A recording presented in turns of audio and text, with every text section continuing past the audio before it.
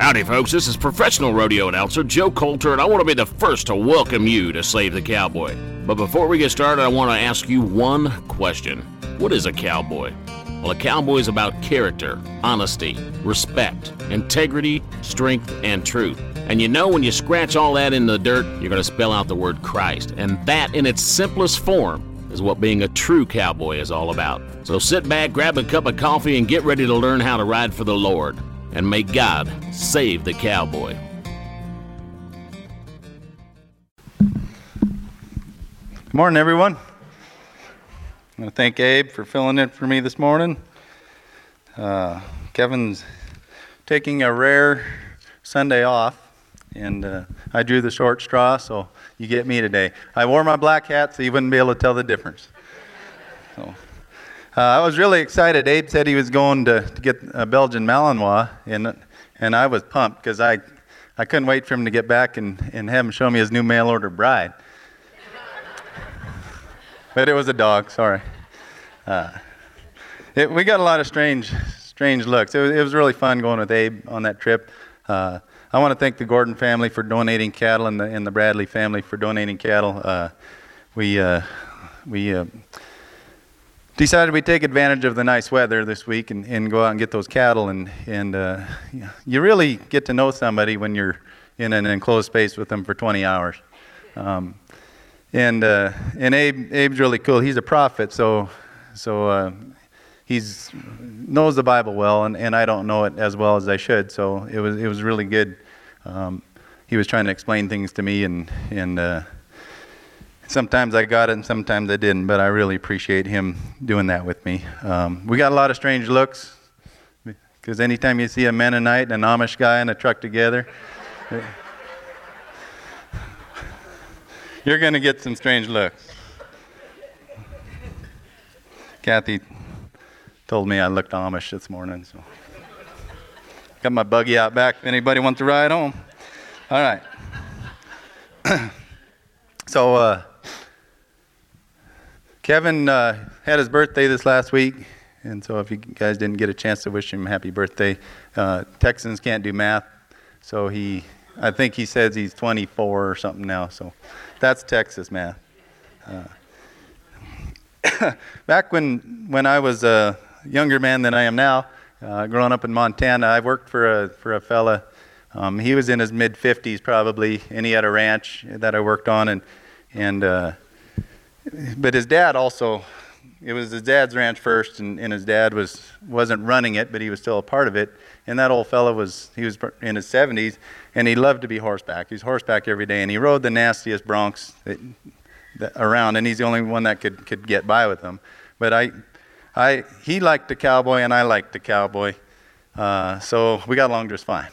I was with him every day. We took care of the cattle, and the other fella took care of the farming, which worked out best for everyone. And so I loved the stories he used to tell me about the early days in Montana before it was fenced. Went back when it was open range country. He got to experience some of that as a boy, but most of his stories were about his dad, who cowboyed in eastern Montana.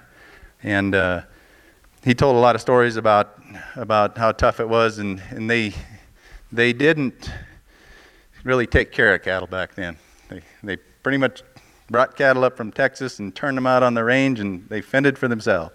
And so they didn't feed them in the winter. They didn't help them calve. They didn't do anything but let them kind of take care of themselves. And so they only really needed cowboys 2 times of the year. In the spring, when they were gathering, they do a big spring roundup. They gather all the cattle, brand the calves, earmark them, kick all the neighbors' cattle off their range, and then in the fall they would gather and brand any calves that they'd missed in the spring, and then they'd put together their beef herd, which usually was 2 or 3 year old steers, and they'd put the beef herd together and trail it to the railheads back then, because that was the only place where they could sell a herd of beef. Put them on the rail, send them back east, and so these cowboys only worked in the spring and the fall. And so I asked this old guy, I said, well, what'd they do the rest of the time? And he said, well, they were basically homeless. He said they didn't have a permanent residence, and they didn't have a job, so they just kind of drifted around. And they basically, he called it riding the grub line. And he said his grandfather had done that before they settled on the ranch. They'd kind of go from ranch to ranch, and they weren't paid wages, but the rancher would feed them, let them stay in the bunkhouse, and they'd stay a while, and kind of right before they wore out their welcome, they'd pack up, saddle up their horse, and ride on to the next one. And that's kind of how they got through the winter. And so they relied on the hospitality of the ranchers to survive the winter. It was a basic need, food and shelter. And it worked out good for both parties, because if the ranchers didn't feed them, those guys would leave, and then they wouldn't have a crew in the spring. So it became kind of frontier etiquette, or cowboy hospitality is what you could call it. It was expected. It was considered very bad manners to turn away someone who showed up at your door in need of a meal or in need of a place to spend the night. And it might very well be the difference between life and death back then. So it was just unheard of to turn someone away. When I read the Bible in Jesus' time, it was the same way. So Jesus, when he started his ministry, was homeless. He didn't have it. As soon as he left his hometown and started traveling, he didn't have a place to stay. He didn't build a house and say, I'm gonna set up here by the Sea of Galilee, and then people are gonna come to my house and I'm gonna minister to them. He was a traveling minister. And so it says here in Luke 9:58, but Jesus replied, foxes have dens to live in, and birds have nests, but the Son of Man has no place even to lay his head. So he was traveling around, relying on the hospitality of all the towns and the people that he would visit to minister. And some of those towns received him well. They brought him in, they fed him, they helped, gave he and his disciples a place to stay, and he hung around there, would teach in the synagogues. He would do his teachings, he would perform miracles, he would heal people, and so anybody that offered him hospitality was blessed by his presence, because he did all that stuff. Some of the towns weren't quite as receptive in people, and they didn't want him around. And so he would tell his disciples, we're going to shake the dust from our sandals and we're going to go on somewhere else where we're wanted. Those towns missed out on quite a few blessings, because they didn't get to hear the teachings. They didn't get the healing. They didn't get to see the miracles. And so Jesus gave us the first model of what Christianity was going to be like, where we're fully dependent on God for our needs. That's how we're supposed to be. We're dependent on God for our needs. And he lived that. He didn't take anything with him. He depended on God to take care of him. Well, God took care of him through the generosity of people. And that's how it is today.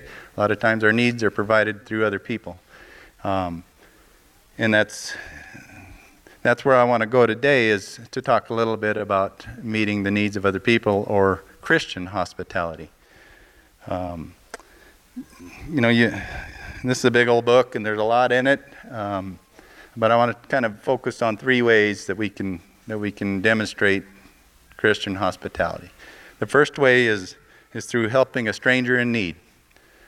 And there's opportunities all over for that. We have a lot of people in need, and it's difficult to help strange people that we don't know, right? It's one of the harder things to do, to trust them and to bring someone like that into your home, or drop what you're doing for someone you don't know and help them out. But we're asked to do that. We don't know if a stranger is a Christian or not. We don't know anything about them. But if they're not, then we have an opportunity there, because if we can help them out, a lot of times that's going to spark an opportunity for us to tell them about Jesus Christ, and we may well lead them to salvation. We don't save them, but we can lead them to Jesus, and that might be their opportunity for everlasting life. it says in Hebrews 13:2, don't forget to show hospitality to strangers, for some who have done this have entertained angels without realizing it. So there's several cases in the Bible where an individual helped someone in need. They showed up at their door, they gave them rest, they gave them food, they gave them housing. It turned out those people were angels. So pretty good opportunity there. You never know, right? You never know. I got a feeling that if on Judgment Day, if Jesus asked us, hey, why'd you turn that person away? And we say, well, I just didn't have time or didn't really feel like it. And he said, that was one of my angels. That might not bode well for us. So I got a little story, and this is a true story. It's secondhand. I didn't know this fella, but I knew a friend of mine who did. And once again, it's set in the promised land up in Montana. And, there's a theme. Kevin's big on theme preaching. Yeah, actually, he's not. But there's a theme here today. So there was this young fella, and I don't know his exact age because this is secondhand. I didn't know him. But I gather he was, late teens, 17, 18 years old probably. He lived outside of Billings, Montana, and he'd had a rough life. His family was abusive to him. He left home. He didn't even finish school. He went out on his own, tried to make it. He was having a hard time. He lived in some kind of shack. He was working at McDonald's or somewhere, barely making a living, getting by. And one night he was on his way home from work, and he came across a car that was broke down on the side of the road. So he stopped. His old man, his pickup truck had broke down. Well, the guy lived quite a ways away, so this kid didn't take him home. He took him to his own house, this kid did. And he was pretty embarrassed. He was real apologetic because he didn't have much. I think he fed the old guy a can of beans and offered him his bed, and the kid slept on the floor. And the next morning they got up and he took the guy into Billings, and they got a tow truck and got his truck picked up. And turned out this old fellow was a rancher from eastern Montana, and he really liked this kid for what he'd done, so he offered him a job. Kid's like, I don't have anything better to do, but I don't know anything about cowboying or ranching. The old guy said, that's all right. I'll take you on anyway. Took him to his ranch. That kid worked for him. The young man worked for him for several years, learning how to about horses and cattle and ranching and everything it takes. And so, a few years into that, the old fella got sick, and so this kid took care of his place for him while he was getting treatments and while he was laid up and couldn't get out of the house. Well, the old fella passed away, and when they read his will, he left everything to that boy. And this guy had kids of his own, but he left everything to that boy. He left a ranch worth millions of dollars that was paid for to this kid. All because of one thing, because he'd helped a stranger in need. So we're blessed when we do that. I'm not saying we have ulterior motives, like, man, I'm going to help this cowboy-looking guy here because he might have a ranch he's going to give to me. That's not what I'm talking about. That kid had no idea the guy had a ranch. He stopped because his heart told him to, and was blessed on account of that. So when we help a stranger in need, we're in a good position to be blessed for it. So that's one way to show hospitality. A second way is to help your Christian brothers and sisters who are in need. Okay? There's another theme going on here, right? When in Romans 12:13, pardon me, it says, when God's people are in need, be ready to help them. Always be eager to practice hospitality. Abe mentioned our trip to Idaho, and when we got there, we didn't know. I'd met Bruce and Don Ann once here, but we didn't really know them. So we're showing up, and we received true frontier hospitality there. They're great people, fed us, a couple of great meals, gave us shelter for the night. We stayed up late watching the NFR. I'm sleep deprived this week for that reason. But just talked about horses and cattle and ranching and mostly about Christianity. And that's, that's the kind of hospitality I'm talking about with our Christian brothers and sisters. There's a lot of people that have needs. It doesn't have to be a meal or a place to stay. There's all kinds of needs. There's, supporting them through a hard time, helping them out when they're sick, maybe lifting them up,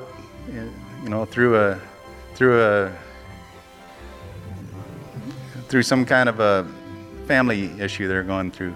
It doesn't matter. We can meet their needs. We're asked to meet their needs. We're commanded to meet their needs. This isn't really optional.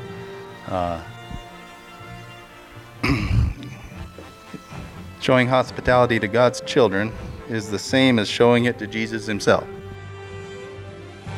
Hey, pardon me for just a second. We're fixing to hit the backside of this pasture, so it's time to step off and cinch them up. While we're down here, I want to see if you can help us out. We really do need a hand in this ministry, and the fact that you're listening right now means that you're riding with us. All you have to do is text Save the Cowboy, all one word, to 77977, and you can help us out in less time than it would take to pull your rope down. Again, text Save the Cowboy, all one word, to 77977. That's Save the Cowboy to 77977. Thanks for the hand, Pards.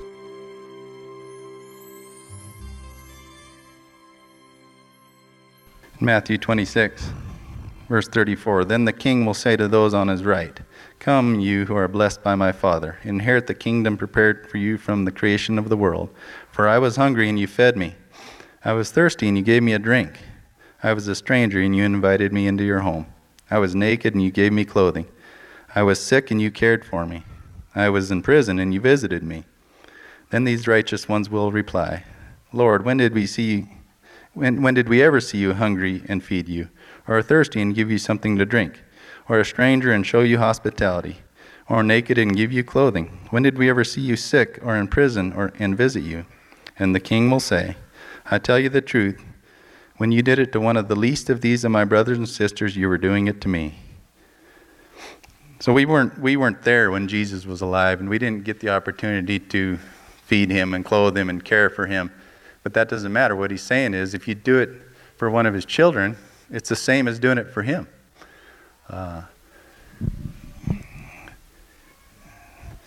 What an opportunity to bless each other and to help each other out. Kathy and I are going to try to show some of that next Sunday, after the service here next Sunday. If anybody is alone for Christmas, anybody needs a meal, anybody wants to get beat at cribbage, anybody wants to ride Coy's new motorcycle, you better be Christian. Except Abe, he breaks stuff. Please, you're welcome at our house. There's no reason to be alone at Christmas. Statistics show that there's a higher level of suicide at Christmas than any other time. Isn't that wrong? Christmas is supposed to be the most joyous time of the year, to be together, but a lot of people don't have that. They don't have a place to go. They're lonely. It's loneliness. Okay. So we have an opportunity to fill in that void for them. All they need to know is someone cares, gives a darn about them. So if you don't have a place to go, or know of somebody who doesn't have a place to go, I don't care if they're Christian or non-Christian or Catholics maybe, but but seriously, our home is open after church. Kathy makes a mean pot of spaghetti, and I can butter some toast. So, we'll, if you want to do that or know of somebody, just let us know so we can have a head count, and we'll go from there. So we can show hospitality to strangers, to our Christian brothers and sisters, and a third way that we can do it is by providing for our teachers. Okay, Kevin Weatherby is, I can't express what he's done for me, okay, personally. Not only for this ministry, but for me personally. Through Kevin, for the first time in my life, I've been able to have a personal relationship with Jesus Christ, okay? And I don't think or know that would have happened had I not met him. He's given up a lot to be here and to do what he does and to lead us and teach us. And he's a great teacher. He's funny. He makes you laugh. He teaches in a way that we can understand. And so in Galatians 6:6 it says, "Those who are taught the word of God should provide for their teachers, sharing all good things with them." Okay, it's our job to take care of them. Kevin doesn't take much of a salary for leading this ministry. He takes a very low percentage compared to what other ministers would do because he wants to help people. And so we have an opportunity to help him in return. Since he's gone, every year we take up a collection for Kevin at Christmas for a Christmas bonus.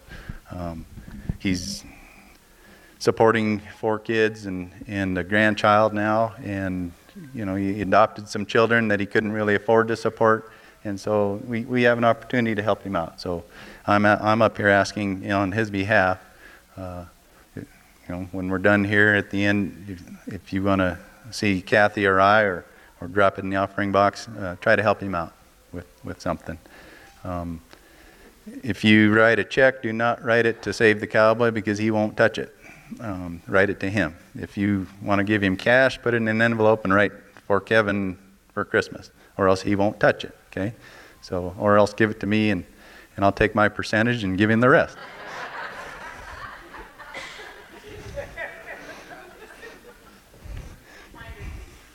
Yeah, collection fee. I'm a tax collector.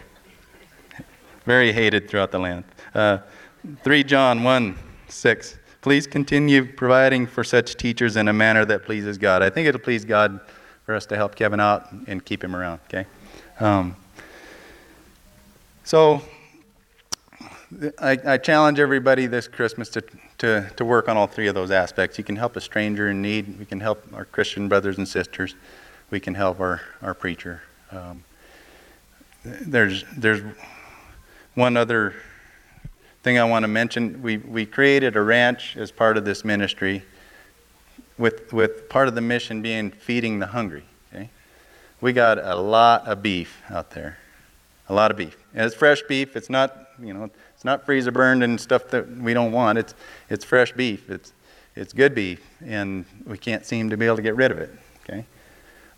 There's no reason for people to go hungry when we got that kind of food for them. So if you yourself need some, or if you know of someone, don't just tell them that there's beef available. Come out, I'll help you load it up, we'll go deliver it to them. Okay?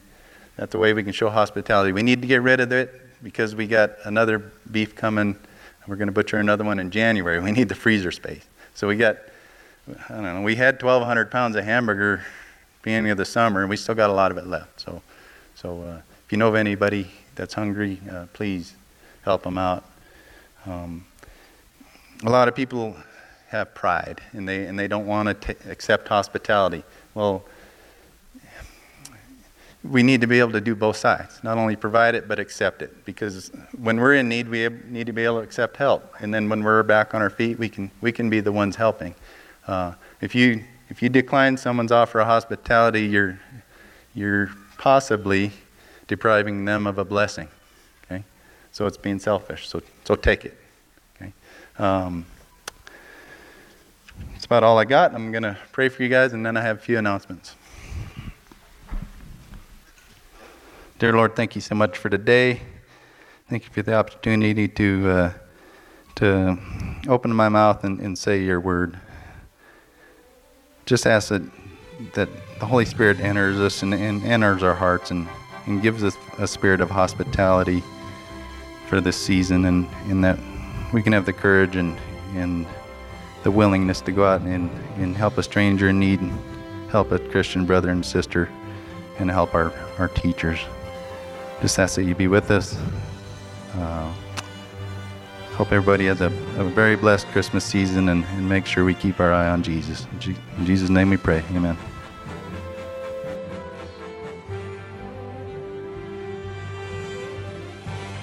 Hey, thanks for joining us for another clinic. Before you ride off, we have a special gift for you. Save the Cowboy has a brand new app available for iPhones and Android smartphones and tablets.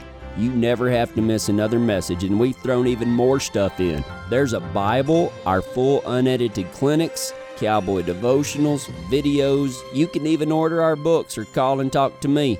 That's a ton of stuff that will keep you riding right beside the Lord for years to come. Please download it by searching your app store for Save the Cowboy, and don't forget to lend us a hand if God has blessed you and you like what we're doing. Just text Save the Cowboy to 77977. That's Save the Cowboy to 77977. For Save the Cowboy, I'm Kevin Weatherby. Stay out of the wire.